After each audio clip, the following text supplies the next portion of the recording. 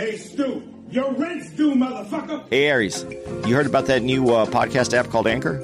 I sure did, Andy. Guess what? It's time to pay some bills. If you haven't heard about Anchor, it's the easiest way to make a podcast. Let me explain. It's free. And they have tons of creation tools that allow you to record and edit your own podcast right from your phone or computer. Anchor will distribute your podcast for you so it can be heard on Spotify, Apple Podcasts, and many more. You can make money from your podcast with no minimum listenership. And we know you know about that money, Jew boy. It's everything you need to make a podcast in one place. So go download your Anchor app now for free, or you can go to anchor.fm to get started today. Can you feel it, baby? That money? Yeah. And don't be pulling that falling down the stairs shit on me, you hear?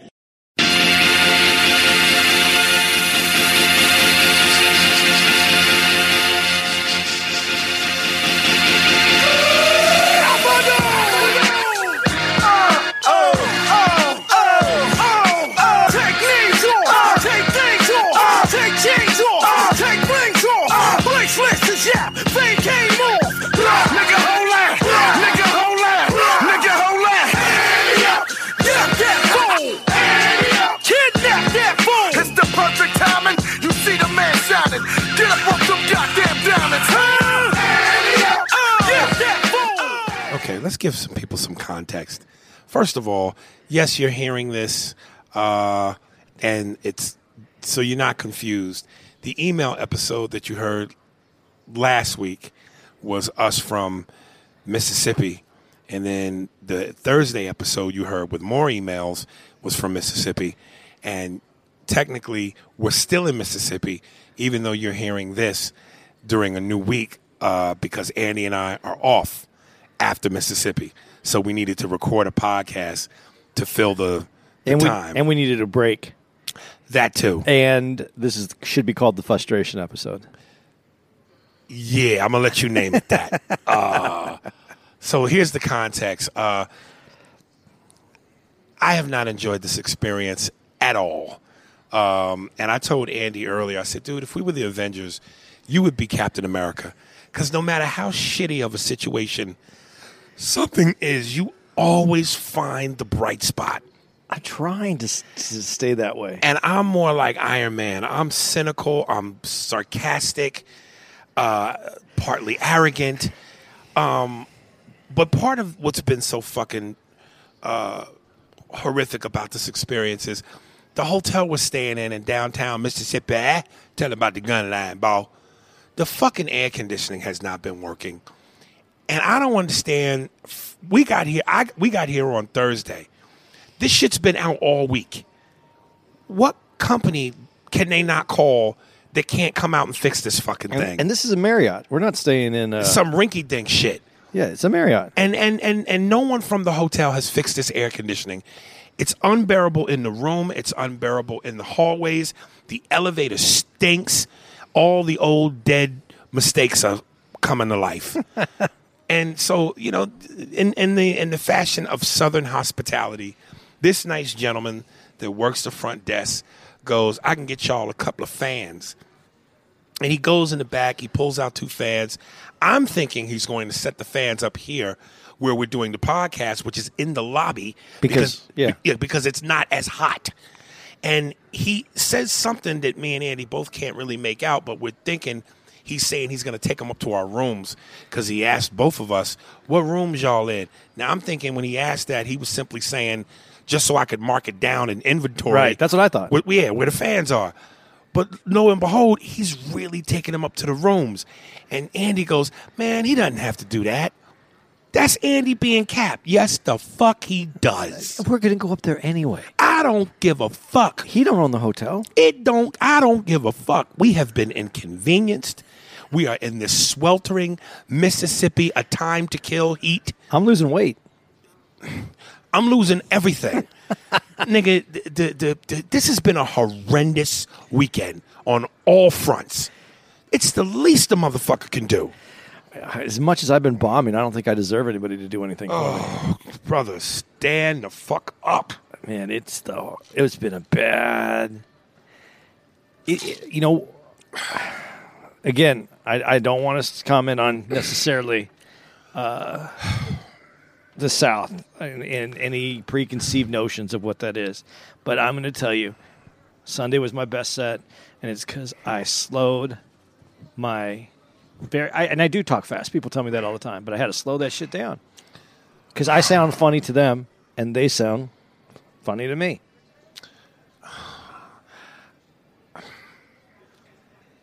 I guess.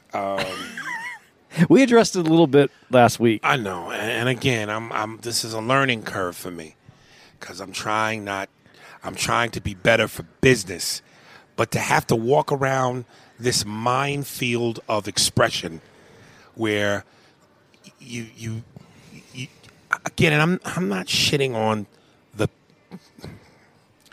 What else is going on, man? Exactly. Man, we didn't talk about a lot of things on those last two podcasts because we kept them light. Right. We didn't discuss... Like right now, let me just, before we get... like, this is what I'm feeling right now. I feel a sense of... like I'm stuck. Because usually after shows, there's an adrenaline rush. And you know, first of all, when you're in your room all day, which is generally the life we live... When we finally get out, it's because it's time to work. And by that time, it's nighttime. So picture this. You get up 10, 11 o'clock in the morning. You got nowhere to go. The downtown is as dead as a desert. There's nothing to do. You're in your room all day in the desert because there's no air conditioning. You're itching to get out. And then finally you get out, you do your show. There's a natural adrenaline rush from having performed. You don't go back to the room. Now, Andy does most times. But for me, I like to unwind. And plus, I've been trapped all day, so this is a chance for me to finally be out. If I'm going to get out, I'm out now, goddammit. Well, wait, let's back this up, though, a minute. Because I usually will go out for a couple drinks. Yeah. I haven't because I have COVID fear. Right. And I'm not going out. Okay. Fair enough. But and tonight, like every night I've been hanging out at this place called Last Call. And the owner of the place, little very nice Filipino man, came to the show tonight. And they're open till 2 o'clock. Now granted, we gotta get up at 6:30 in the morning, catch a flight. So I don't really want to be out till that late anyway, because if I stay out till almost 2, that means by the time I get back, eat my food, go to sleep, it's 3.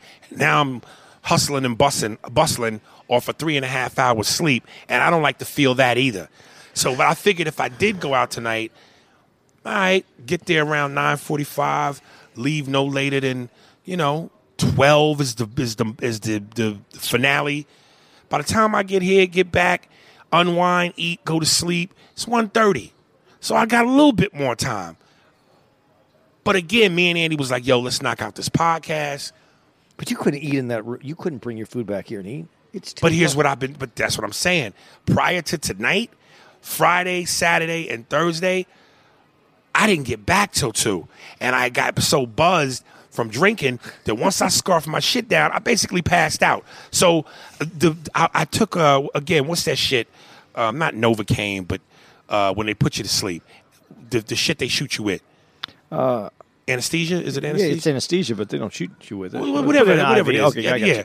But it's like I can bypass the heat because the alcohol in the food is my anesthesia. Okay. It puts me to sleep. I got you. So it's like, but now, here we are. It's fucking 10 o'clock. I haven't drank anything. Everything food-wise, there's no options. I ain't nothing even going to deliver at this time. So now I got to find a way to sleep in this fucking heat, which I know is going to be impossible. So I'm going to be up anyway. I'm saying all that to say I don't know what to do with myself right now because part of me feels like I want to go out, but part of me feels like I don't need to be out, but I want to do something because this between the heat and being in the room and after we do this, it'll be around 11. I don't know what to do. I can't disagree with you on anything. It's hot, but yeah, I don't want to go. I want to try to at least lay in bed. And if you don't move, You sound like a black parent.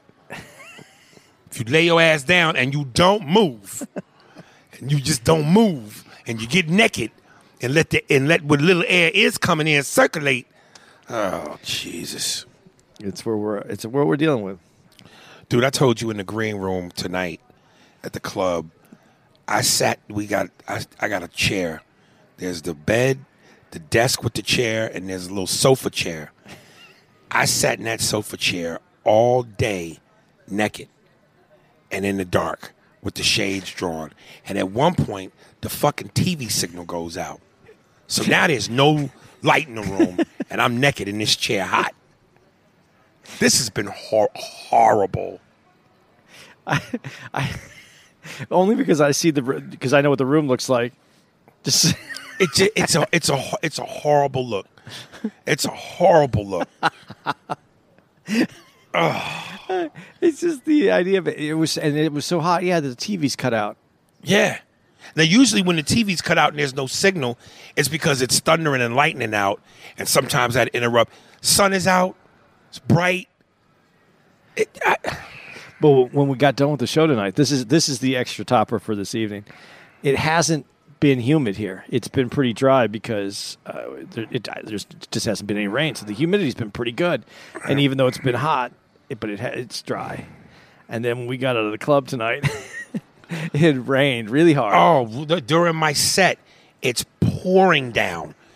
It's making so much noise that beyond the fact that the crowd stunk.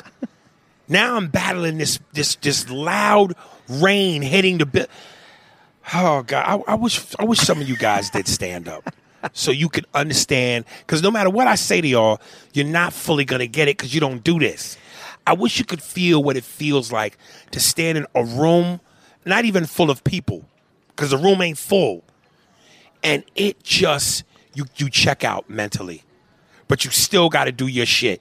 But you don't feel a connection with the crowd at all. At all.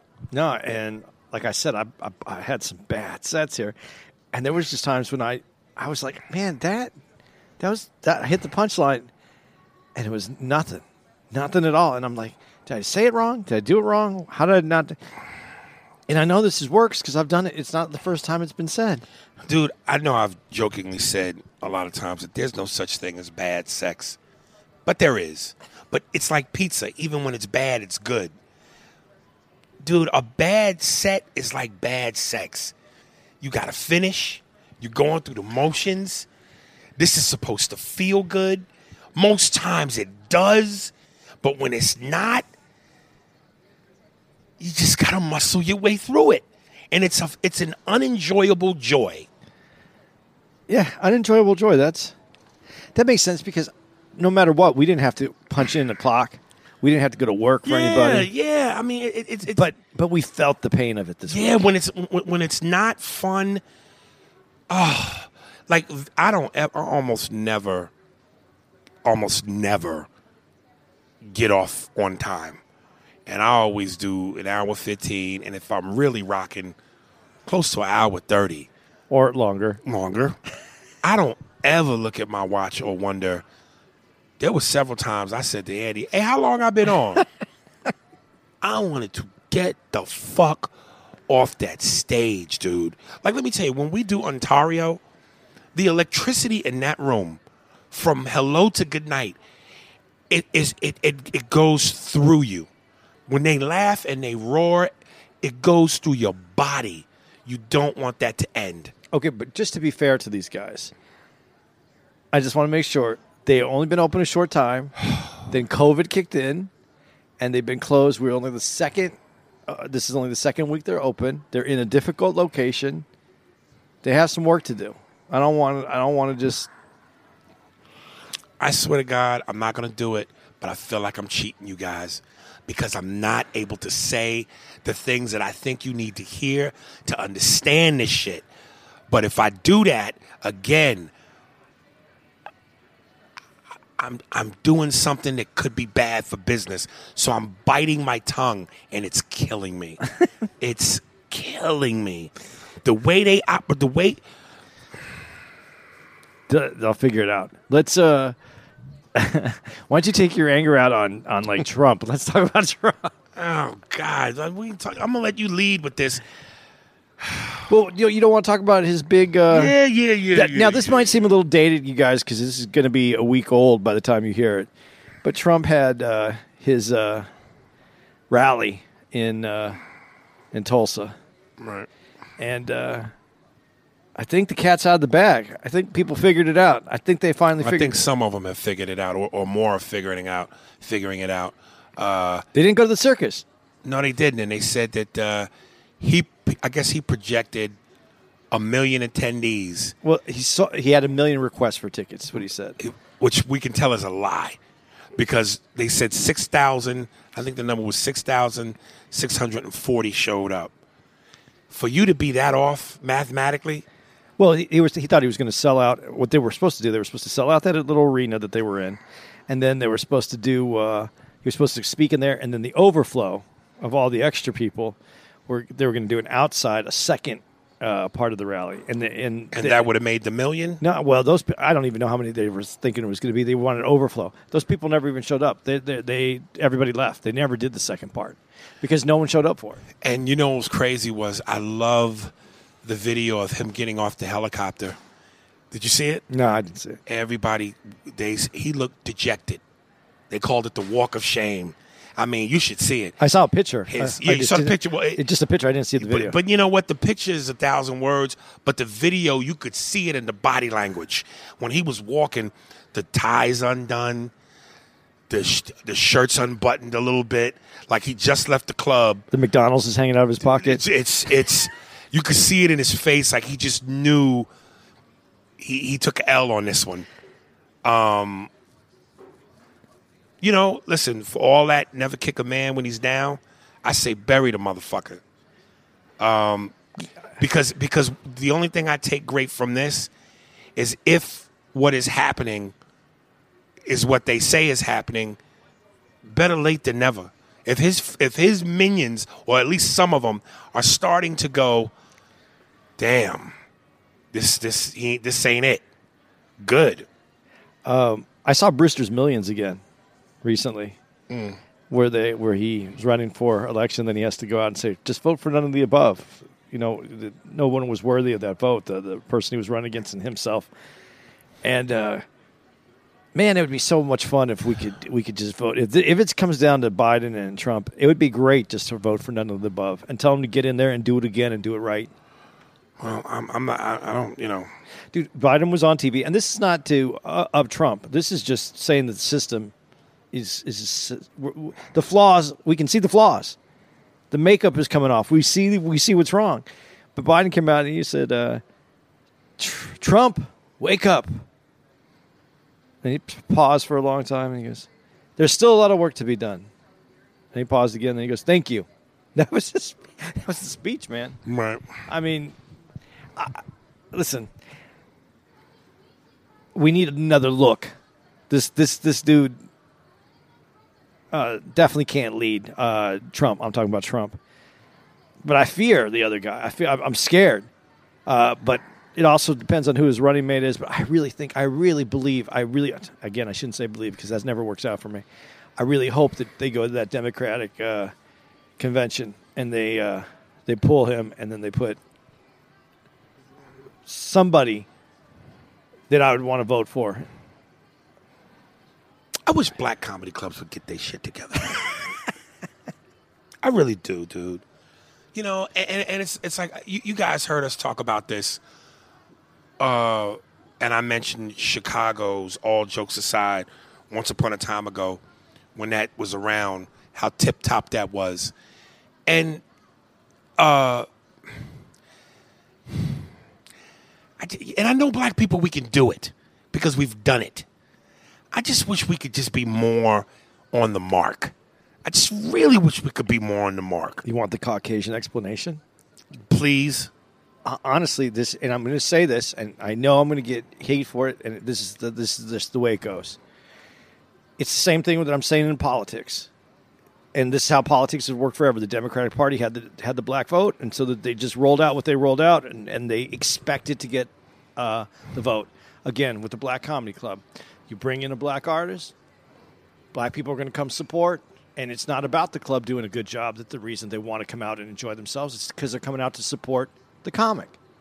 And so they, as an audience, the audience has to demand better service, better food, better. And I'm not saying I've been to a lot of clubs with you, so I'm not speaking just straight out my ass right now. But there's some clubs that do it better than others. Listen, I get that sometimes we're behind the 8 ball, and I get that we haven't always been put in a position to get out of the starting blocks evenly. But at some point, the longer you stick around, if you really want to do it right, do your homework, do your research, go over to the other team's huddle and see what's going on, and copy if you have to. It ain't that hard. No, and this isn't about money. This isn't about better chairs or better. This is just about starting on time, making sure that your security is not outside in the parking lot listening to music on their phone when they should be inside. Like if something jump off in the club, what's the point of security if you have to go get them? Because the security guard said, man, they come get me. Come get you, nigga.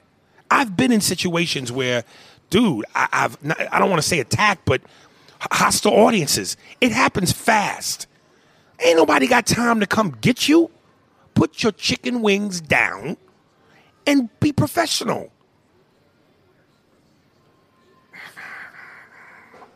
Listen, this is such a love-hate thing I got with how we do. Because, let's be honest, when we do what we do, the way we do it, when we do it right, how we know how to do it, black people, we're some of the best to ever do it. But to the opposite of that, so many times we don't have our shit together. And I don't mind not having your shit together when you start. But as you continue to progress and you continue to stay in the game, not trying to get your shit together is what I have a problem with. I'm just saying there's professionalism, man. Things should be run a certain way. And when they're not, it's frustrating. It's just frustrating. So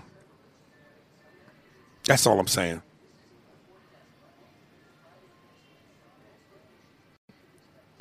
Should we blow a wind or that sound that you do when something bad might happen? No. That's what I'm saying to y'all. Like I don't know how to not explain this without having to explain it. Because when you said they'll figure it out, some of them might. But even for the ones that don't, I'm trying to paint a picture here of the world we live in and what we do when we do what we do. But the service has to. No one's going to make a change if people aren't demanding the change. In all aspects, that's Well, if the mentality of the people from the business side of things versus the audience side of things is the same, then nothing changes. No, that's why. I mean. That's why writing a letter sometimes isn't the worst. I mean, we make fun of it because it generally is a white housewife that just is irritated and it wasn't her way. But there is something to be said about writing a letter in an honest way to somebody to let them know, hey, I want to support you, but these are I have some issues with these things, or just say it to them. Pull the manager, ask for the manager. I mean, God, it sounds so white to say that. Ask for the manager, but. What are you going to do? You're spending the same money. Listen, if this makes me seem bougie, I don't know what the right word is, a dick, an ass. Again, I have to lean on. You can't sell me on wanting things to be done properly, competently, professionally is a bad thing. You can't sell me on that. Nope. Oh, man, you just being, I'm not buying that. But in the reality of the small clubs, there's only a very few, and I'm not talking about black clubs or white clubs, whatever. There's only a small amount of clubs that are small that are like those, has 10 units or less, that are doing a really good job. I can only think of about 4. That are doing a really good job? They're doing a good job. The rest are all struggling, trying to figure it out as well. Who would afford it doing a good job? I think Helium's doing a really good job. And where? St. Louis? St. Louis. The black one? St. Louis, they do a nice. They're great. It's run really well. Their Philadelphia clubs run real well. Yeah, but we're talking about the black rooms. Okay. Because the helium, all the other heliums are white. And it's a franchise. Yep. So they stay within a code. But it's a small group regardless. They only have, what do you say, 7 clubs? Portland, Buffalo, St. Louis, Philly. I think one more somewhere. Buffalo, Philly, St. Louis, Portland. And they have the banana. Philly. And then they have, they got Good Nights. Okay. Yeah. 6. Okay. So St. Louis is the black one, though. Yeah, well, and Good Night and Good Nights. That's not really black. It's not? It's the audience is majority black. That's what I meant. Yeah. But no. But the way who runs it. Okay. Who runs it. I see what you're saying. Yeah. But all I'm saying is, and I wasn't trying to make it a black or white room thing. I'm just saying small groups of comedy clubs, there's only independents. There's only a few ones that really do it well. I was going to say Helium, and then the guy that has the Tacoma, and the one we just did, the Brickyard. That's the same owner, and he has like two or three other clubs. Those aren't black run. But they're small clubs. But tell me. But do you see my point, though? Yeah. Whether it's small club or big club, my point is the white clubs do it right. The black clubs, with the exception of St. Louis, Helium, and, but a couple. Listen, and this is what makes this hard to say, because believe me, I want my people to succeed. I want them to do well. But when you've done this long enough and you've been to all the clubs, it's like, okay, again, how long can you make excuses? Well, we don't have that they have. Well, we didn't. I hear all that. But you've been in the game a while now. And once you start multiplying your franchise, now we got 2 of those, 3 of those. Okay. Don't you think as you progress, you're supposed to tighten the ship? Well, and that's the other thing, because the one club, I'm trying not to be specific, but as who we're talking, what we're relating to right now, their one club is run fairly well. Yeah. It's just that when you open multiple clubs, you got to tighten up even more, because now you're watering down your brand, because you set it out there with new people, new servers, new managers, new everything. And let me say this too, so y'all really understand. Once you've had it done right, once you've experienced the right way, it's hard to go backwards. That's like I always say with women.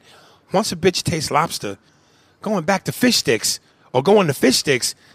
But it's not a fair comparison 100% for you to make, because there's probably a lot of good rooms that you don't do because they're too small, and they wouldn't be able to afford you to come to that room.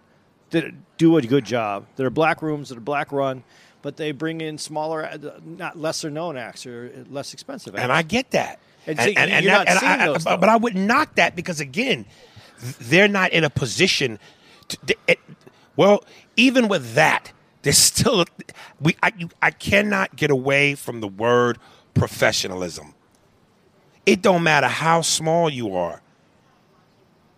If you're a business, the word business and professionalism go together, or should go together, like peanut butter and jelly. Yeah, for success. Now, how much you can do in terms of your limitations, yeah, I get it. You might not be able to bring out the A-list acts because you can't afford it.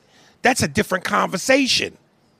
Even if you are small, but small and done right is very different from,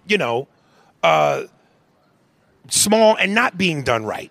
And that's all I'm saying. Yeah, I got it. I have a friend in Phoenix. He has a very small club. It's only 110 seats. Runs it like ultimate. Like I'm shocked at how well he runs that small room. But my question for him is, if he grew that room to 200 seats and then he opened up a couple more, would he be able to still run it that way?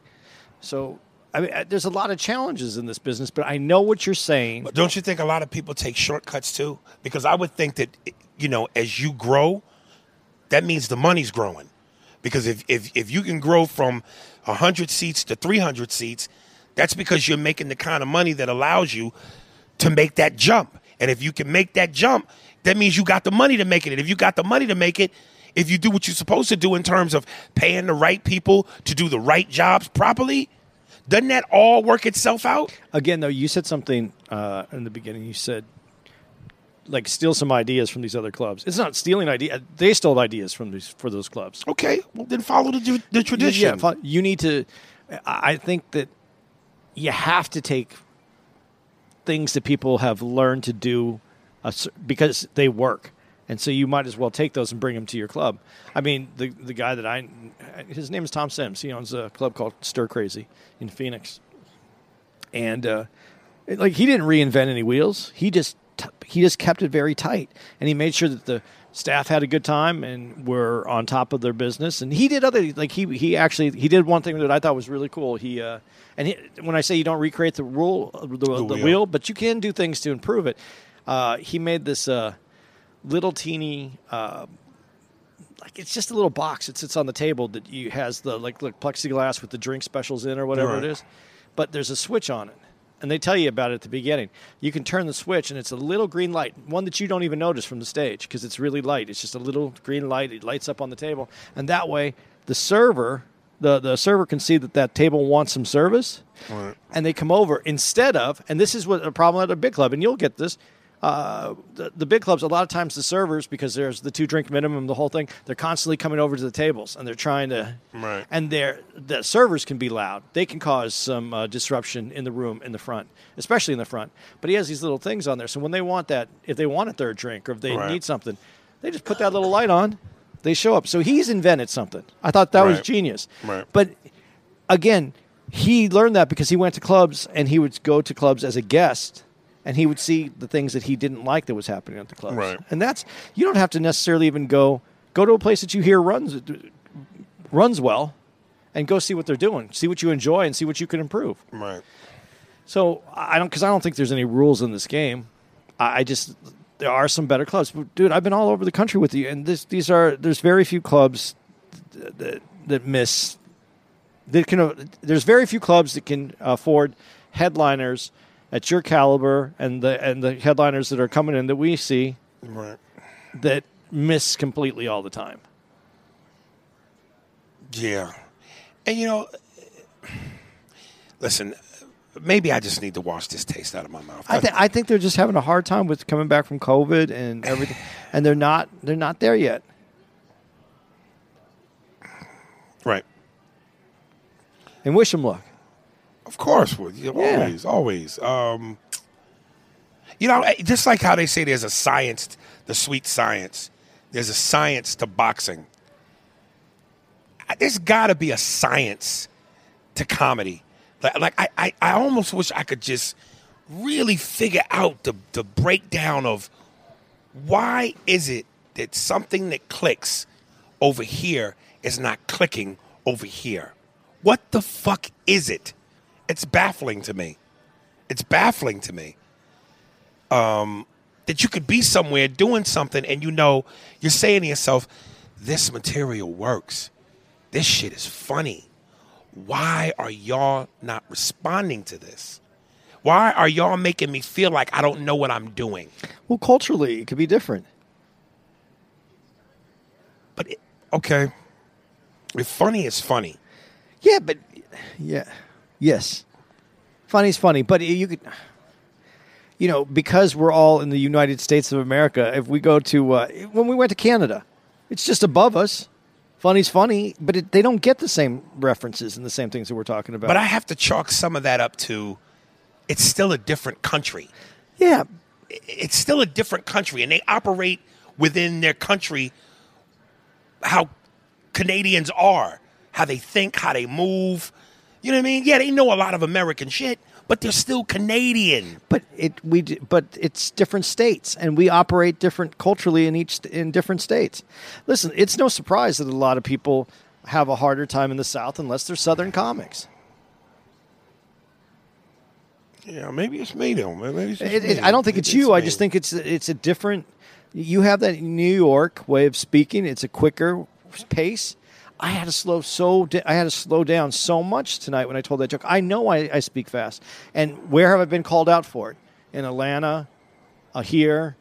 Where else have I been in the South that I've been called out for it? That I'm speaking too quickly. Dude, like I know guys like Bruce, Lavelle Crawford, Arnez J, they murder here. I just don't think I do as well here. But what's weird is people will come up to me and say, man, you my favorite comedian. Man, we love you. But I don't get that. I'm not feeling that while I'm on stage. I'm not feeling like they do. Well, we also had smaller rooms because, like, still the social distancing and everything that's going on right now. I don't, laughter's somewhat contagious. You make some people laugh and then everybody starts laughing. And it's hard when the room's spread out like that.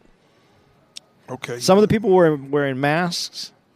I mean, I'm not defending anything. I'm just saying, are you looking at it from this perspective? I got you. I just feel like, I don't know. It's weird because they're telling me they like me, but I don't feel like they do. Because like when I perform on the East Coast, when I perform on the West Coast, when I perform a lot of places in the Midwest, I walk off the stage going, yeah, they like me. Because it's obvious. I felt it. In the South, man, I feel like I don't connect with them like I do everywhere else. But they're not saying I stink. They're not saying we hated you. They're not booing me. I don't know. I don't know, man. I don't know. I just don't feel like I connect with them the way I'd like to. Bruce, though, he is from Atlanta, right? I think so. I don't know for sure.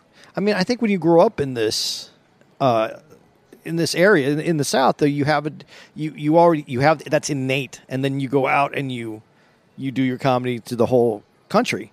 But you already have that built in that pattern that you speak in that is comfortable here, because I think it is different, and I think people that have never really lived in the South feel that. But I think people who you can go out of New York, and I know a lot of New York comics that are in New York, and they get them. The East Coast gets them, but then as they move to the Midwest and even to the West, they don't get them the same way. I just wish, that's why I'm saying the science of it. I'd love to know, what am I missing? What am I doing wrong? What should I be doing? And I felt like if I performed here enough, eventually I would find it. I would find, oh, okay, now I see what I should be doing, or now I'm getting it now. But to be honest, I could name on one hand all the clubs I've been to in this area of the country. Most of the places I perform are East, West, and Midwest. I really don't do the Deep South enough to build that momentum. So then it has a little bit to do with how you... It is me. It's me then. Yeah, it's me. But I don't think it's... God, I don't want to say it that way either. I don't think it's your goal to be a Southern comic. I think it would be your goal just to figure out how to connect a little bit easier. You don't need to be... Yeah, but I going back to that word connect, there is a disconnect. There's a disconnect from people who are not from the South in the first place, and then there's you getting into your pattern, and you're solid. You know what? You've been doing comedy for 30 years. How are you gonna? You can't just flip that. They have to come to see what you do. But what's saving me is when I improvise. When I improvise and I fuck with people and I go into the crowd, a lot of that is doing 10 times better than my written material. But maybe that's just because they know it's in the moment and they like it. That's the connection. I wish I could improvise. I improvised. I got a couple new things out tonight, and they actually worked. But I mean, never did I feel like I had.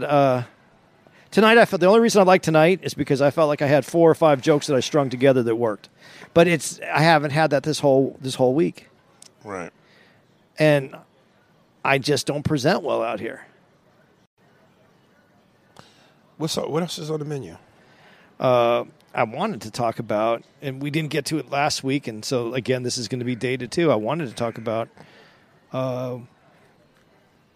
Rayshon, I'm going to say his name wrong in the beginning, Mr. Brooks, Rayshon Brooks, right? Did I get it right? I believe so. Who got shot at Wendy's.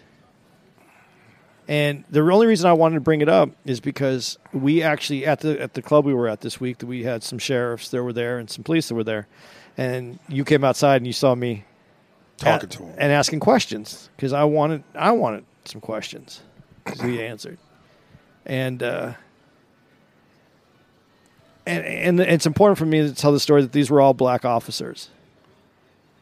And as I asked him the question, everyone that I asked said it was a good shooting. It was a good shoot. And I don't mean to say it. I hope that doesn't sound disrespectful. That's the terminology that the police use. It was a good shoot, as opposed to they were in the wrong. And I didn't know. I came to them and asked them openly, and I was very pleased that they responded in a way that was open and respectful. There wasn't anything where they felt like I was trying to set them up or that they were mad that I was asking the question. But they were really adamant that once the fight happened and the guy's running, that it's for everyone's safety. And I couldn't disagree more. I really couldn't, and that's where I really believe. And no one really cares what I believe, but I'm going to be just honest about what I want to say. Is that the problem? Obviously, there still is a black and white problem on the police force. I think that there's some racial issues, obviously, but when I heard these officers that happen to be black have the same opinion that other officers that I heard on television had, it's policing. And this makes me feel more, I don't feel so odd about my feelings of defunding, which isn't replacing the police, it's just putting funds in other areas for better communities. And I really see that it's in the policing, and there's going to be somebody that's yelling right now, listening to this, going, of course, because the police was set up initially as a slave patrol, and this is carried down. But we've had years to progress, and it seems that no progression has occurred in policing, because if every officer just feels that someone okay, let me back this up a little bit further. When he started to chase him, he already had his gun out. So he was willing to shoot him before he turned around with the gun, with the taser. So that was the policing. But where I am disagreeing is because a lot of the people I listen to, a lot of people that I read, and I respect their opinions, but they want to hold the other officer that was there to the same accountability as being the shooter. And he wasn't. He was actually the one having the good conversation. The other guy came on who was the DUI patrol. He didn't, whatever the reason that he became the guy that he became, and the way that he tried to put him in the cuffs, and it didn't work out, and they all went to the ground. But that other guy was just chasing him. He never pulled his gun out. And so I have two problems. One, I think the other guy was wrong. I think he was definitely, he shouldn't have shot him. Not only shouldn't he have shot him, but he was also shooting him where there was there was people around. And then the other guy, though, I don't feel should be suffering the same consequences if it was never his intent to fire upon the other guy, to Mr. Brooks. So I'm just confused because I find myself in the middle, in that where everybody always wants me to put me like on the fence, and I'm not. I mean, I really have a real feeling that there was some definite ways to look at this and be able to say this happened here, this is what happened here, and this is what happened here, and then let the law fall as it will. But this has caused more. Obviously, this is it was horrible that this happened in general, that this would even happen. But with everything that's happening right now, it's caused more confusion. And I don't know how much you've been listening to it or watching it. I mean, other than the fact that I know that he was shot while running. In the back, though. Yeah, in the back. I don't know a whole lot about it, but I don't know how much more I need to know about it other than it sounds like same old, same old. You know, somebody posted something on Instagram that's basically said resisting arrest is not grounds for murder, period. And No. at the end of the day, I can't argue with that. No, Period. yeah. Well, there wouldn't be jails full of people if they were killing everybody who did everything wrong. You can't kill someone because they've done something wrong. You have to feel like you are actually in danger. The problem is, from what I understood from the police, the police and the sheriffs that I spoke with, the definition of danger, of being in imminent danger, is where you're only supposed to use lethal force. Is any time that I don't understand what I didn't really understand what their definition is.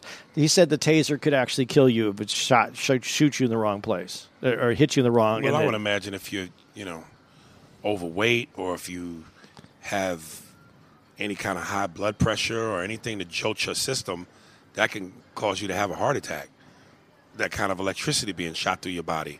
Okay. So, I could definitely see how that could be a reality. Yeah. But the cops who were chasing him weren't out of shape. I don't know. I just didn't feel that. I didn't. Okay. Let me say it this way. I didn't know whether they were in imminent danger. And if they were, I also thought you weren't supposed to discharge a weapon when you could injure other people, innocent bystanders. Right. So how do you weigh all that out? And you listen to any police that listen to this. I know there's good police out there. I know there's good policing being done. I want everybody to go home at the end of the night. And I want people that like where this happened is if they arrested him for DUI and they took him to jail, I just believe he has the right to make it to the jail. And if you have his ID, you have his license, he's on foot, he can't get to the car, you could follow him easily. And he doesn't have any weapons, you patted him down. I just have a really hard time with it. I don't know if it's because my room is so goddamn hot, so everything that's so uncomfortable is causing me to experience a lot of unpleasantness. But I had a dream this morning that the police kicked the living shit out of me because of all the pro-black militant shit I post on Instagram. They've been watching me, and they arrested me, and they kicked the living shit out of me. Of course, I woke up in a heap of sweat. But thank God dreams don't mean much. But yeah, that made me think of that. You really had that dream? Yeah, I swear to God. Do you really think you post militant stuff? Well, I post a lot of fuck Trump, fuck his supporters, fuck the police. You and hundreds of thousands of others.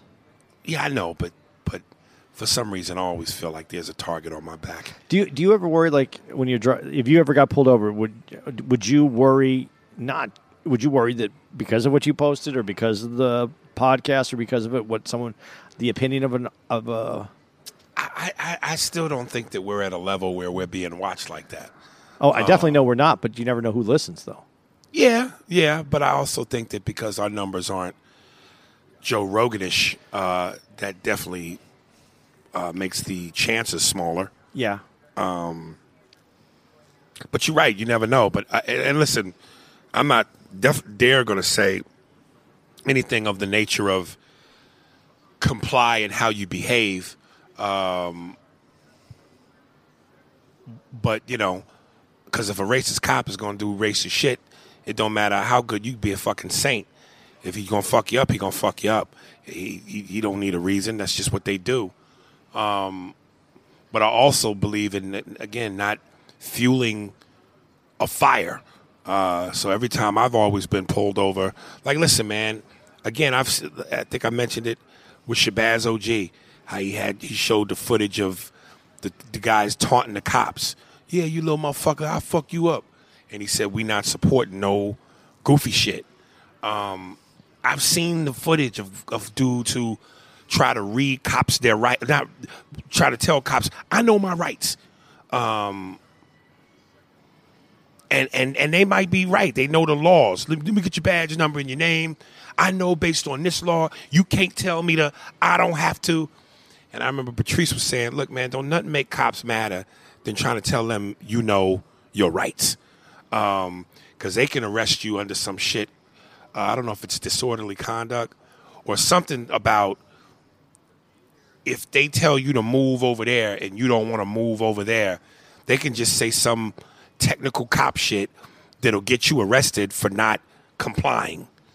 And I know I'm probably butchering this up because I heard it on Opie and Anthony and was a lot more detailed, but I'm saying all that to say this. When the cops ever pulled me over, yes, sir, no, sir. I'm reaching for my boom. I don't try to, motherfucker, fuck you. I don't play the attitude game. Well, it doesn't work. No, it doesn't work, and I don't understand what the point of it would be. Well, because people, especially right now, think that they have, because they want to stand up. You want to stand up for yourself, but the thing is, you do. But also, again, and if a cop's agenda is, I'm a racist motherfucker, and I'm gonna fuck with you, then he gonna do what he gonna do. Or he just has a little guy syndrome, and he doesn't want to be second guessed or told that you're wrong. So I'm more or less thinking of, look, motherfucker, you got a gun, you got tasers, you got nightstick, you got a radio, you call for backup. I'm looking to get out of this situation as quickly as possible. As quickly and as smoothly as possible. I ain't trying to be, I don't want to feel like no punk. I don't want to feel like no bitch. I don't want to be labeled, oh, you punk ass nigga, you bitch. You know, oh, you just want to, you roll over. None of that. But I don't want to fuck with a situation that feels like dynamite. Well, it's not only that, though, but you have to remember the police can arrest you for anything. For anything. And they could just write it out, and you still have to go to jail. And there's nothing you can do about it.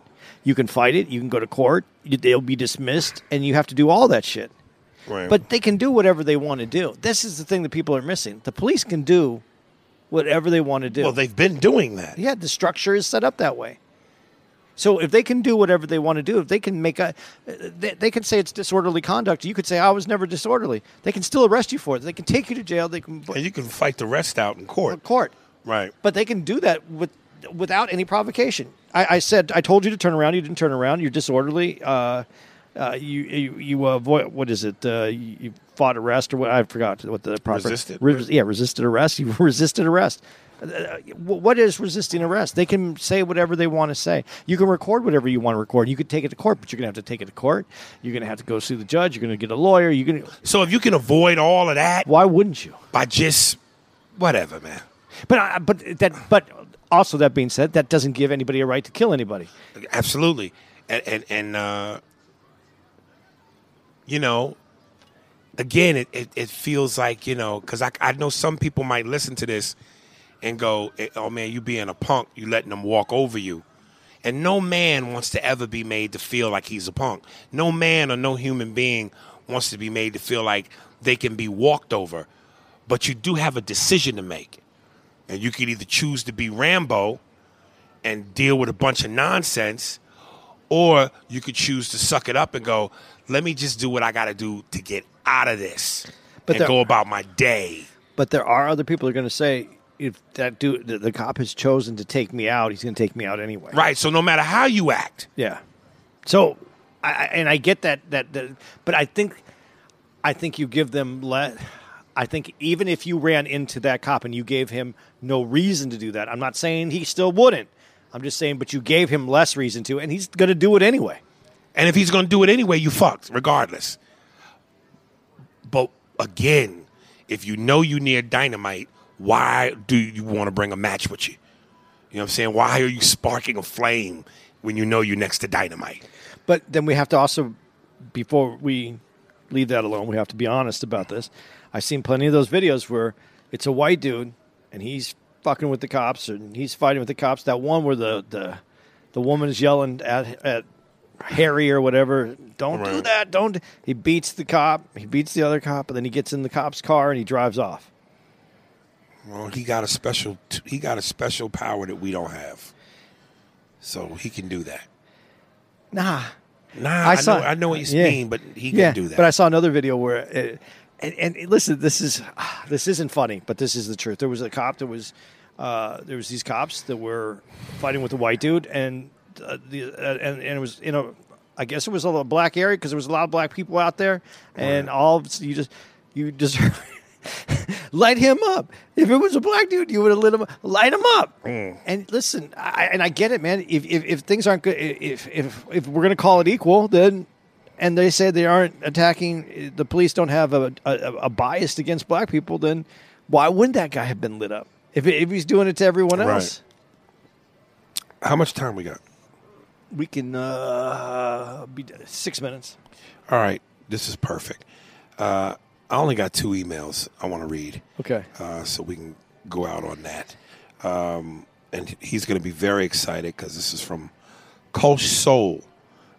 So here we go, brother. You were saying you felt like we weren't showing you enough love, so we're going to show you some love. I like this dude. And he labels it, Oh, Steve.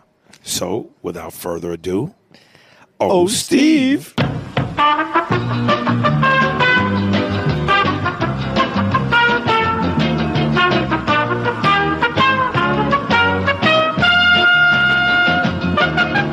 First, thank you, Aries and Andy, for finally reading my emails again. Appreciate you both. By the way, got love for Matthew Riggins. Few questions for you both. One, is there any real loyal friendships between comedians, or is it strictly just business-type relationships? How do you know who to trust in the game? I'm assuming there is. Maybe Andy will tell me there is. But I've said before, I have associates. I have, what's that word? Colleagues. I have peers. But I'm very careful to say who is my friend. I don't fuck around with that word. Godfrey's my guy. Like, that's my guy. It's my boy. I love Godfrey. So I'll say he's my friend. How deep a level we go as friends, we ain't been through nothing. We ain't argued. We ain't tried to fight each other. We ain't slept over each other's crib. We ain't really broke bread together. We don't have dirt on each other. So we're friends. But, I consider Andy more of a friend because we have done those things. So, yeah, I'm not that dude like that, But I'm sure they exist. They always exist in the beginning through poverty, in the beginning through struggle, in the beginning through we're on the same level starting out. Then when one motherfucker blow up and the other person ain't at that level, things get different. Some dudes maintain those friendships. Other times, things get different. So, I think it's the people you come up with. But what you just said, when you're all poor together, you're all friends. yeah. And then when someone starts to move up a little bit, as long as other people in that friendship, those people you're coming up with, are moving up to or feel like are really close to you and happy for you, and you're still fighting for them to do well. Right. I think that becomes a great friendship, and I see those friendships. I don't know them. I don't know those people where I'm hanging out with them, but Right. I see them when I go to Hollywood or in New York. Sometimes Right. I'll see those people who've maintained relationships through their career. But a lot of people feel that this is a zero-sum game, and they're so looking out for themselves because they feel that that's the only way they can make it. And so there isn't a lot of true friendships. There's a lot of comedy friendships, entertainment friendships. I do say I'll say a lot of times, that's my comedy friend. That's a comedy friend. And because I know that they're not my friends. I feel like I could call them if I broke down and needed someone to come get me. And see, just what you said. If you felt something happened to you, if you needed something, you feel like you should be able to call them and do that. So that's why you call them your friend. And I feel like they should also check on you to see if you're okay. Okay. Now, look, Tiffany Haddish we cool, man. We cool. But I don't feel comfortable calling her now. because I know everybody else does. I shouldn't feel that way. I should not feel that way. I should feel just as easy to call her as I would you. But I don't do it because I go, man, you know how many motherfuckers is calling her now and wanting something? But that's kind of on you a little bit because if you called her a few times, I think you'd break past that. But I have to say, hey, congratulations. Happy for you. But I just don't want to be that dude. And nor has she ever called me to go, hey, I remember when you, hey, how are you? Hey, I got something, I'm doing it. And you know what? She don't have to. She does not. I don't expect her to. She owes me nothing. But then you feel like you're comedy friends, not friends. All right. Your relationship is through comedy. Okay. Not through personal. Yeah, that word friend, again, I say comedy friends because I do have people that I can call up in this business and say, hey, what's going on? And ask them a question, get some guy. But they're not coming over to my house to eat. Right. I'm not going to dinner with them. But you, what I learned about you is because I said if I needed some gas, they'd bring me some gas. Right. You wouldn't bring me gas. But you would pay someone to bring me some gas. Yes. Yes.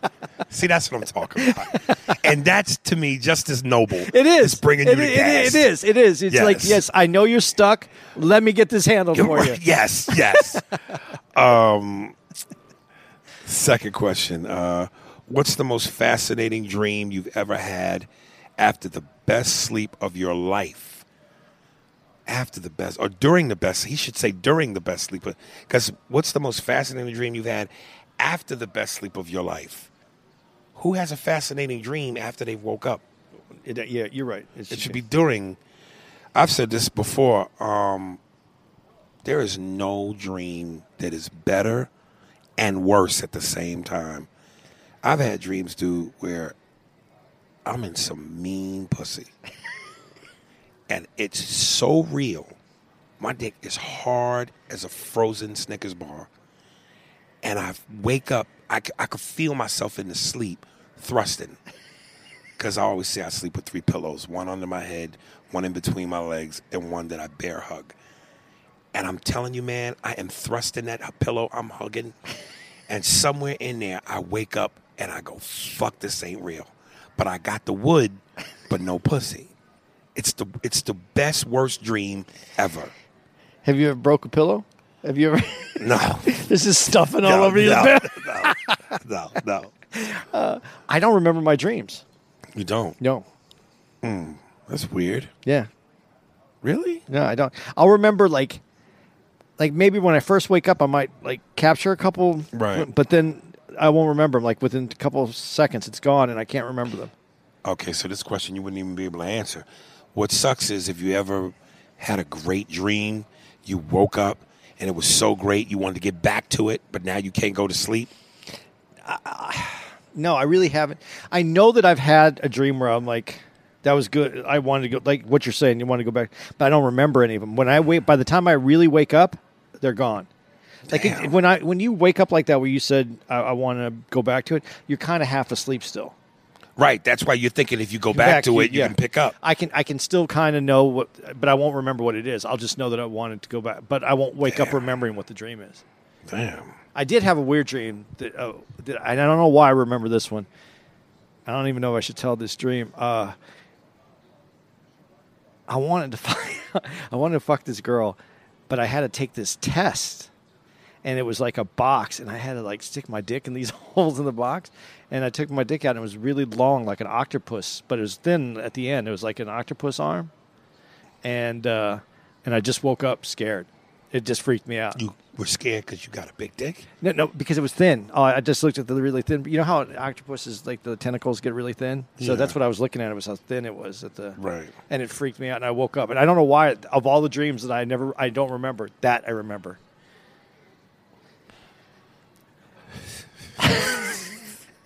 Okay. While performing stand-up, if you could hit the freeze button to change anything about the audience at any time, would you do it or let things happen organically the way it was meant to be? It's perfect for today. Man. Hit the button and change them immediately. Dude, I almost see The Wizard of Oz. Right. You know where you see the house spinning and it Yeah. lands in the wizard land. Right. You would just this week you would whatever flip that switch Right. and the club would just fly Fly and end up somewhere else. somewhere else. Yeah. Yeah. Yeah, oh, definitely.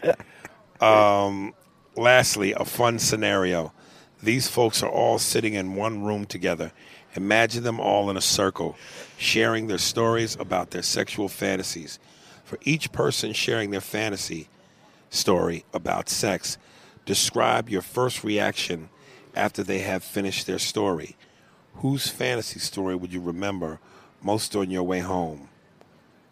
Which one has you in tear ducts the most? And then he names Jordan, Aries, Andy, Tyson, Biggie, Patrice, Chappelle, Eddie, Denzel, Maya Angelou. Dude, you can't do that without giving us what their stories are. Yeah. You have to go a step further and make up what their stories are. Obviously, you're making them up, but how do we know to react if we don't know what the story is? I don't know, but just from that whole point, the Biggie is the one that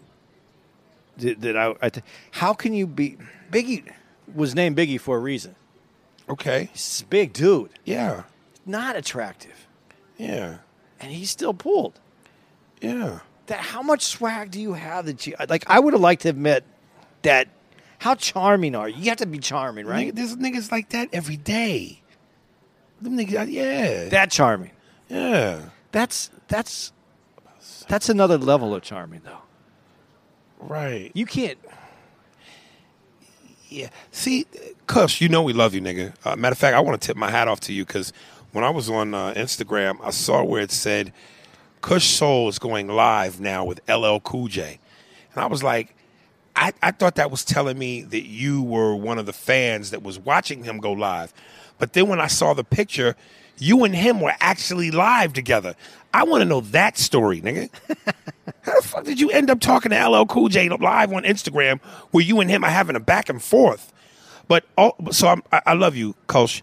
But see, this is why the professionals are the professionals. Because when it comes to creativity, you just showed your limitations. I love your attempt, but you can't just stop at, here are the names, give us your reaction.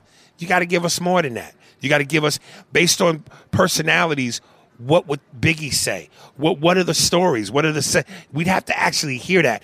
We can't just, in our own heads, make up what they would say and then go, here's my reaction. Nah, you'd have to give us examples, man. $10, a lot of money. Love and peace, my patatas. Your boy Kush. Love you, dog. Yeah. Listen, man. I like some of the shit you come up with. I like the questions. I like the challenging stuff. But, yeah, sometimes leave the heavy lifting to the niggas that lift heavy shit. I like that dude, though. I do too, man. Aries, let me ask you a question. Describe your most sexual. Nigga, sit up. Sit up and put your clothes on. All right, last one, and then we're going to get the fuck out of here. PLLP. This is Police Leroy and Leroy Police. Why no more big, great comedians being born? Sup, Aries. I've been on a binge watch of comedians, and I have found that a lot of comedians that I keep going back to are the ones that came out of the Def Comedy Jam era. It's crazy to see how many stars came from that one show. Martin Lawrence, Chris Tucker, Bernie Mac, Chappelle, Eddie Griffin, you, and a bunch more. And I'm sitting here like, where is the show for the new comedians to showcase their talent? The only new comedian who's under 30 that I know about is DC Young Fly, who sounds so much like Chris Tucker, it's ridiculous. That's me saying that. And he is the type of comedian that bounces well off other comedians rather than solo, which is why he does the 85 South show. I was listening to Bernie Mac reading his audiobook, and this brother just beams with talent, funniness, and energy. Michael Collier is another brother that kills it. Can't believe he isn't more well known. Do you think new comedians aren't as funny nowadays because they're always on the internet and have less experiences to draw from than their material, or is it because they don't get opportunities? Keep up the great work, Leroy Jenkins. What do you think? Well, when he used Def Jam, I think it's an unfair comparison because Yes. that was a pool of black Yes. comics who were just sitting there Net waiting for the opportunity. Yes. So they were fishing. There was an explosion. That was like fishing out of a barrel. There was Yes. just you were just pulling Yes. great comics that were well known in certain areas. Yeah. But they didn't have national exposure. Yes. So that's an unfair comparison to Yes. right now. But there's some under 30. I think there's some good comics under 30. Who? And the defense No. rests, Your Honor. I'm If you got to Google them, nigga. No, it's because I don't remember names. Well, let me pontificate. It'd be interesting to see, and don't even call it Def Jam because if you call it Def Jam, you automatically make the comparison, which, like Andy said, is unfair. But there needs to be a new something like Def Jam to see who's out there, because I think it would be naive to assume that there aren't people out there, but at the same time, it wouldn't be out of the realm of reality because, again, things come in waves, things come in eras, and Def Jam was an era. Def Jam was a wave. There are times when there's just a slow wave, a slow era. Look at it in sports. There hasn't been a dominant heavyweight American champion. Well, people will say Deontay Wilder, but I mean, prior to him, there hadn't been. It's all been European guys with names you can't pronounce. The last great era of heavyweights American was the 90s. Riddick Bowe, Mike Tyson, Evander Holyfield. That's 3. Even, I know George Foreman was old, but he still became champ. Michael Moorer. I'm looking at basketball today. LeBron is the only superstar mega. Okay, Kevin Durant, Steph Curry, but LeBron is the dude. Whereas in the 90s, again, Jordan, Bird, Magic. I know Bird is more 80s, but Barkley, Reggie Miller, David Robinson, Stockton, Malone. It just feels like today's era, comedically, it's just not as strong. Now, again, I don't know if that's because, like, if put it like this, if they were out there, wouldn't a new Def Jam type of show automatically have been put together by now? So we can know who those guys are? I don't know if you could do that like that again, though. Why not? Because like we were saying, there was so many ready to go. I mean, you could do, what they didn't do. Well, to your point, I'll agree. Because there were times when they tried to bring Def Jam back. And they had different celebrity hosts. D.L. Hewley was one of them. Mike Epps was one of them. And no one seemed to, and they shot it out in L.A. Whereas before, when Def Jam first came out, they were all shot in New York. Once they started shooting Def Jam in L.A., there were comics, but nobody left a mark. That from that moment on, you knew, okay, this is a new name and face that's now cemented on the scene. Those comics came and they went as quickly as they came. Yeah, but yeah, you're right. Yeah, you're right. But remember, like comedy, it runs like that. There used to be, remember Evening at the Improv? They used to have that where they would all, right. And then what was it? The new comedy where they always had the new comics. That was also an improv show, I think. Like, dude, you know how many times I've sat up and I've seen comedy shows where they're introducing new comics to the scene, whether it's live at Gotham, I can't remember all the names, but a late night show on NBC, Comedy Central comes out with a thing every now and then where they showcase 4 or 5 new comics. And to be honest, they're not blowing the doors off the hinges. Listen, dude, when it comes to entertainment, whether it's sports, movies, TV, everybody wants to do it. It's like the market is flooded. Everybody wants to go, I'm a comic, I do comedy. Let's say there's 500,000 motherfuckers that want to be comedians. The percentage of motherfuckers who are actually good is so small. Okay, but here's the other reason that I think that this is a problem. Back when you used, going back to Def Jam, yeah, there was a big pool, but these comics had been working that material for a long time. Right. Everybody used to work. Everything lived at least 5 years because you could really make a joke. You might get a joke in that first year, and you hone it to it's really good. And then 2 years into doing that joke, you might have like, oh, you know what would be great is to tag it with this, or something comes up and you put it in that. And a joke that's at 5 years may be like a super joke, like it just has everything together. You don't have that much time to work material anymore. Right. Everybody's putting out something every year or every 2 years, and it's. I don't remember what comic it was, but it was like he worked for a year to get that special ready, and then he had the special ready, and he did the joke. He shot his special. The very next week, he was on the road doing a show, like at a club, and he came up with the tag for like the closing joke that would have made that joke even better. Right. But he can't even go back to doing that joke because he just put it out on an album, so he's already onto new stuff. So things aren't maturing the same way. Jokes aren't... there was a really good thing about coming up with new material all the time, but there's some things that aren't getting refined enough. They're not getting deep enough. They're not... Right. It almost feels like a fast food comedy. Like how everybody wants to open a new McDonald's. Hey, this used to be nothing, and now there's a McDonald's here. Like everybody just like a fucking factory, just pumping them out. And quality over quantity, man. Well, and I hate to say this, but let's go back to calling it the machine. Man is looking for the next thing, and they don't want to wait for it to mature. Right. They want the next thing. Right. Look, you know what? And they're such in a rush for the next thing. It's like they'll put out product and go, this is the next thing because we say it is, without letting the people decide, yep, this is the next thing. But it could be the next thing. You know I'm going to give it a good example, and this I'm not saying that he's not good, because he is. He's really good. Gerard Carmichael. They put him out as the next thing, and because he didn't blow up the way that they wanted him to be the next thing, they already were moving on.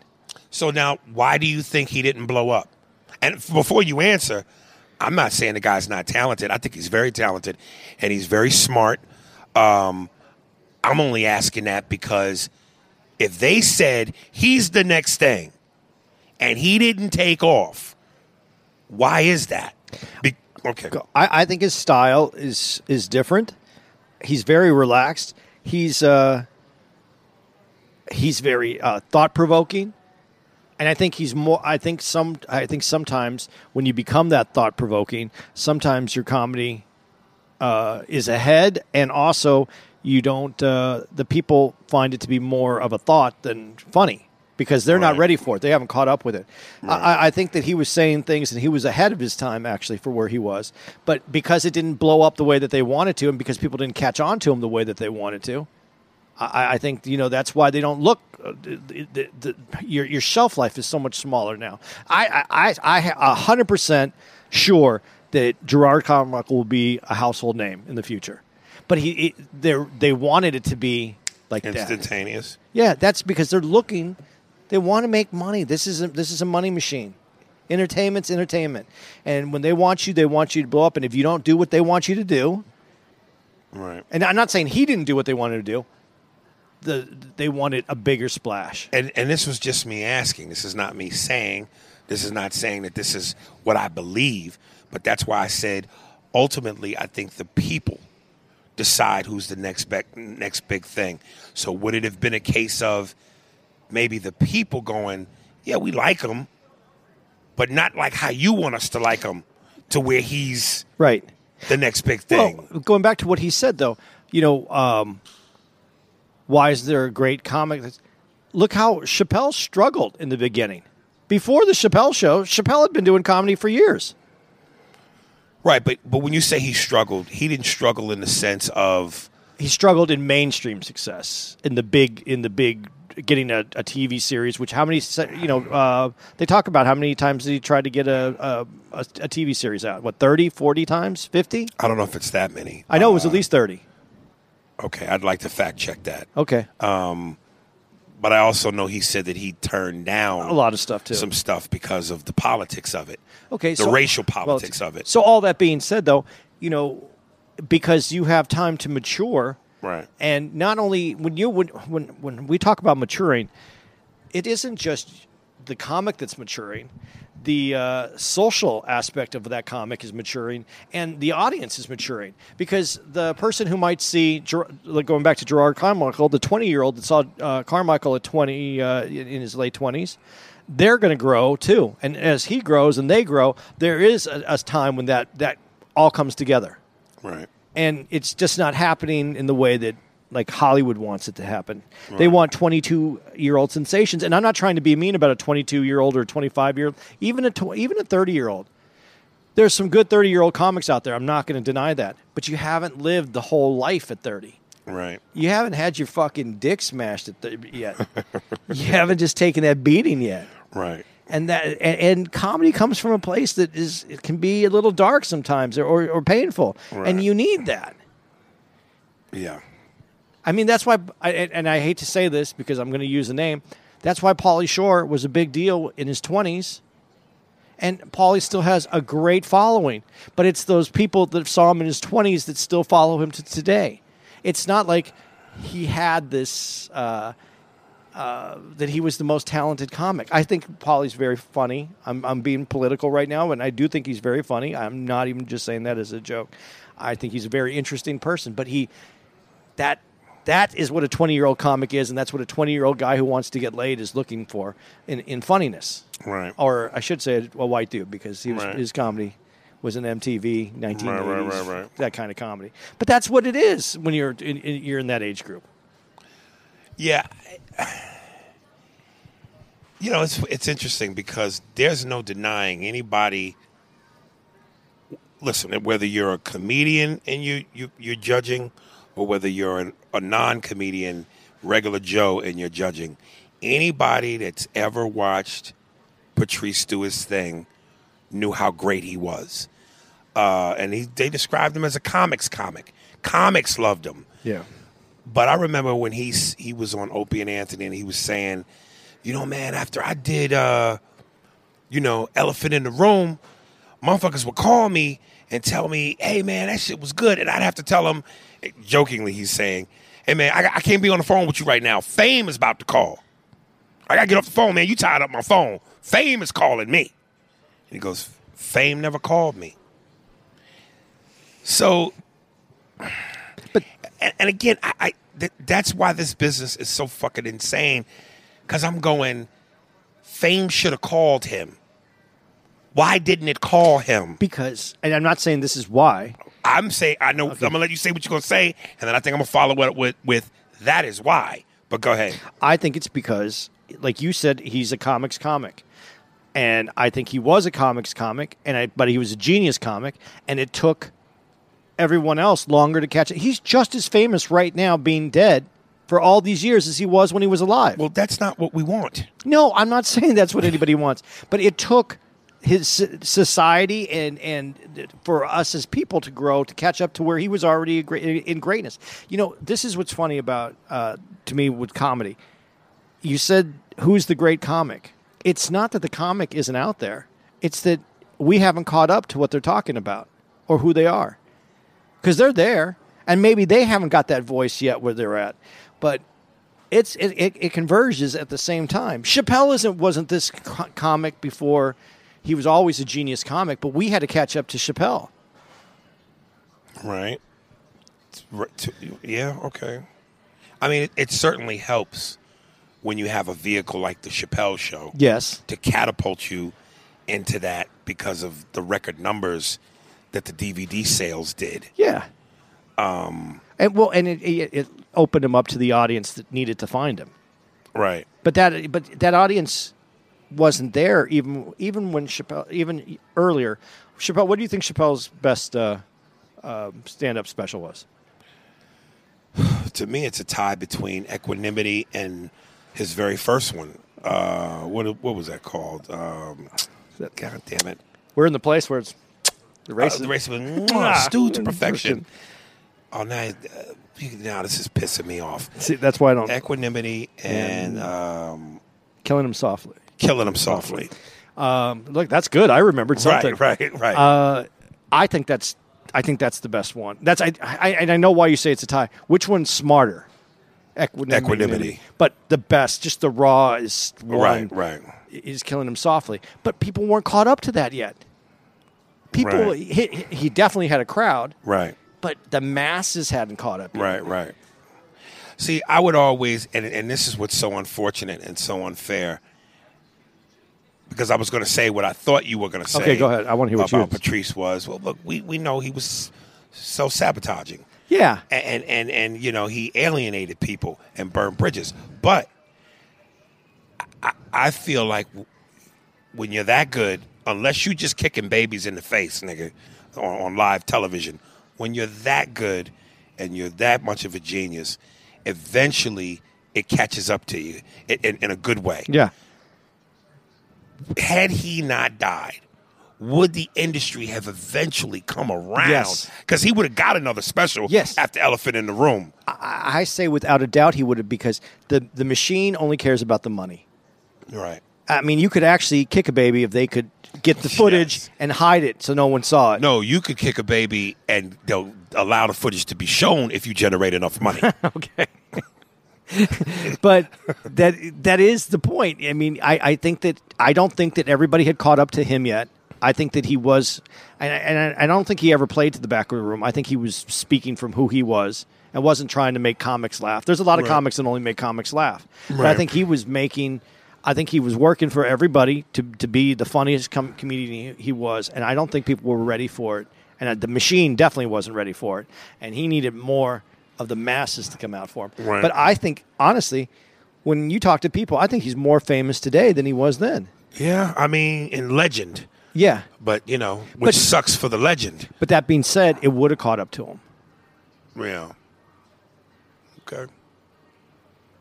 I mean, he was getting a little taste here and there. He was on... I mean, he had always done here and there. Yeah. But as far as fame calling, he himself, that's why a lot of times he said he was in such a state of depression, because it eluded him and he wanted it bad, even though he tried to act like he didn't. Well, that would go completely against his character of who he was. Right. But there's no one doing this and getting on stage in front of hundreds of people not wanting it. Right. Why else would you do it? Why else would you get up there? Yeah, I mean, but most times in interviews, there's a lot of guys that downplay that so much, like they don't want it. They're like, hey, I just want to be able to get a little house and do this and achieve a little of that, and they downplay wanting it that bad. I think there's a lot of people who are content in this business that if they didn't make it, because there's a very good possibility you're not going to make it in that large way. But I think that, you are pleased with the fact that you are seeing people, you have your following, and you get to live a life that many people don't get to, even if it is a modest life. But you're working for yourself, and you're not putting up with Connie at the cubicle next to you, listening to her eat her chips a bunch. So you are ahead. But I don't think that there's anybody who would say that, well, that's not what I'm doing it for. I don't think that they're doing it for the money is going to get you there. But there's no one that's going to go, you know what, I'd rather not have it. Just keep the money. I'm going to stick to doing B rooms, and I'm really happy in the B rooms. Right. And I'm just going to keep selling my CDs after the show, and I'm going to call it a good day. Everybody wants to be acknowledged for what they bring to the game. Yeah. So I hope that answers your question, Leroy Police and Police Leroy. Are we done? Yeah. Yeah. I want to get the fuck out of here. I'm exhausted. How do you think Patrice would have done in this room? That's what sucks about not having Patrice. Because I would have loved to have seen that. How he would have dealt with that. Like, they have Dave Chappelle's picture up at the club. Dave would never come here. but I would love to see how they receive him. Because you want to believe a person is so good at what they do and they're such a genius, they could, Bruce Lee, become the bottle, become the box, be water. Dave would be it. He would be what's necessary for them to get it. But you'll never know. Because, like, for instance, let me go back. Gerard Carmichael. Now, I think in 2 weeks, we're at Baltimore Comedy Factory. Black Club. 3 weeks. 3 weeks. Some real niggas in there. You know what I mean? Them niggas. They said we had Gerard Carmichael here. Did not do well. Because them niggas. And we know the difference. You know what I mean? DC Negroes, like at the DC Improv, Is it different? is different from Baltimore Maryland niggas. At that club. At the Comedy Factory. And Gerard Carmichael's style of comedy, slow, thinking man's comedy, they say he struggled. Now, I think Dave is better than Gerard. But Dave is also a thinking man's comedian. He's a chess comedian. He ain't a checkers guy. Nope. So, yeah, man. But Dave, early Dave, how would he do at the Comedy Factory? Early Dave, before It's Dave's so success. hard to imagine Dave not doing well anywhere, but I don't know. But it's been said that he didn't do well everywhere.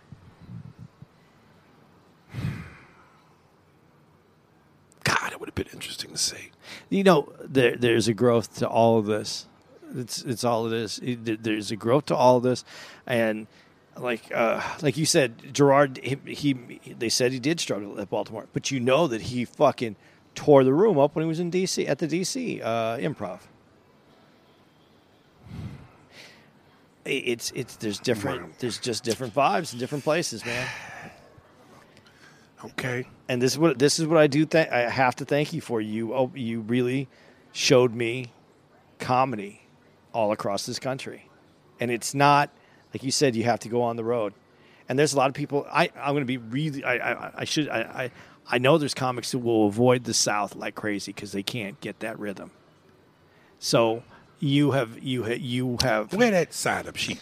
You have brought me to every part of this, and I thank you for it because it is really it showed me comedy. Whether I could master it or not, you showed it to me. Yeah.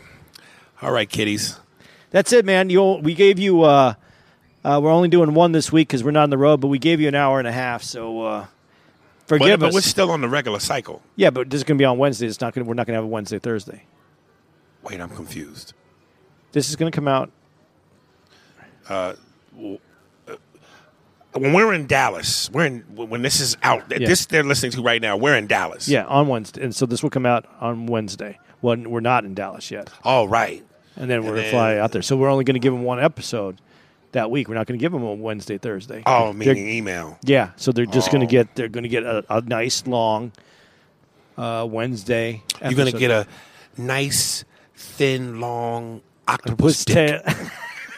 Dude, it freaked me out. It woke me right up. And that's why I remembered it, because it woke me up to like awake, not dozy. I woke up and I was like... So was it so thin you didn't even have the suction cups on it? Dude, I didn't see... Like, it almost had like a... it was really weird. And I was trying to put it... And I had to prove... All I know is that there was this box and it had 3 different holes. I think I had to pick the right hole so that I was approved so that I could fuck her. Because she was there. She was like, prove to me.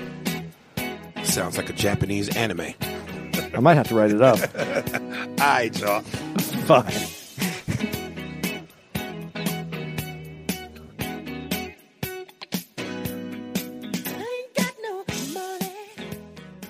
Can you feel it, baby?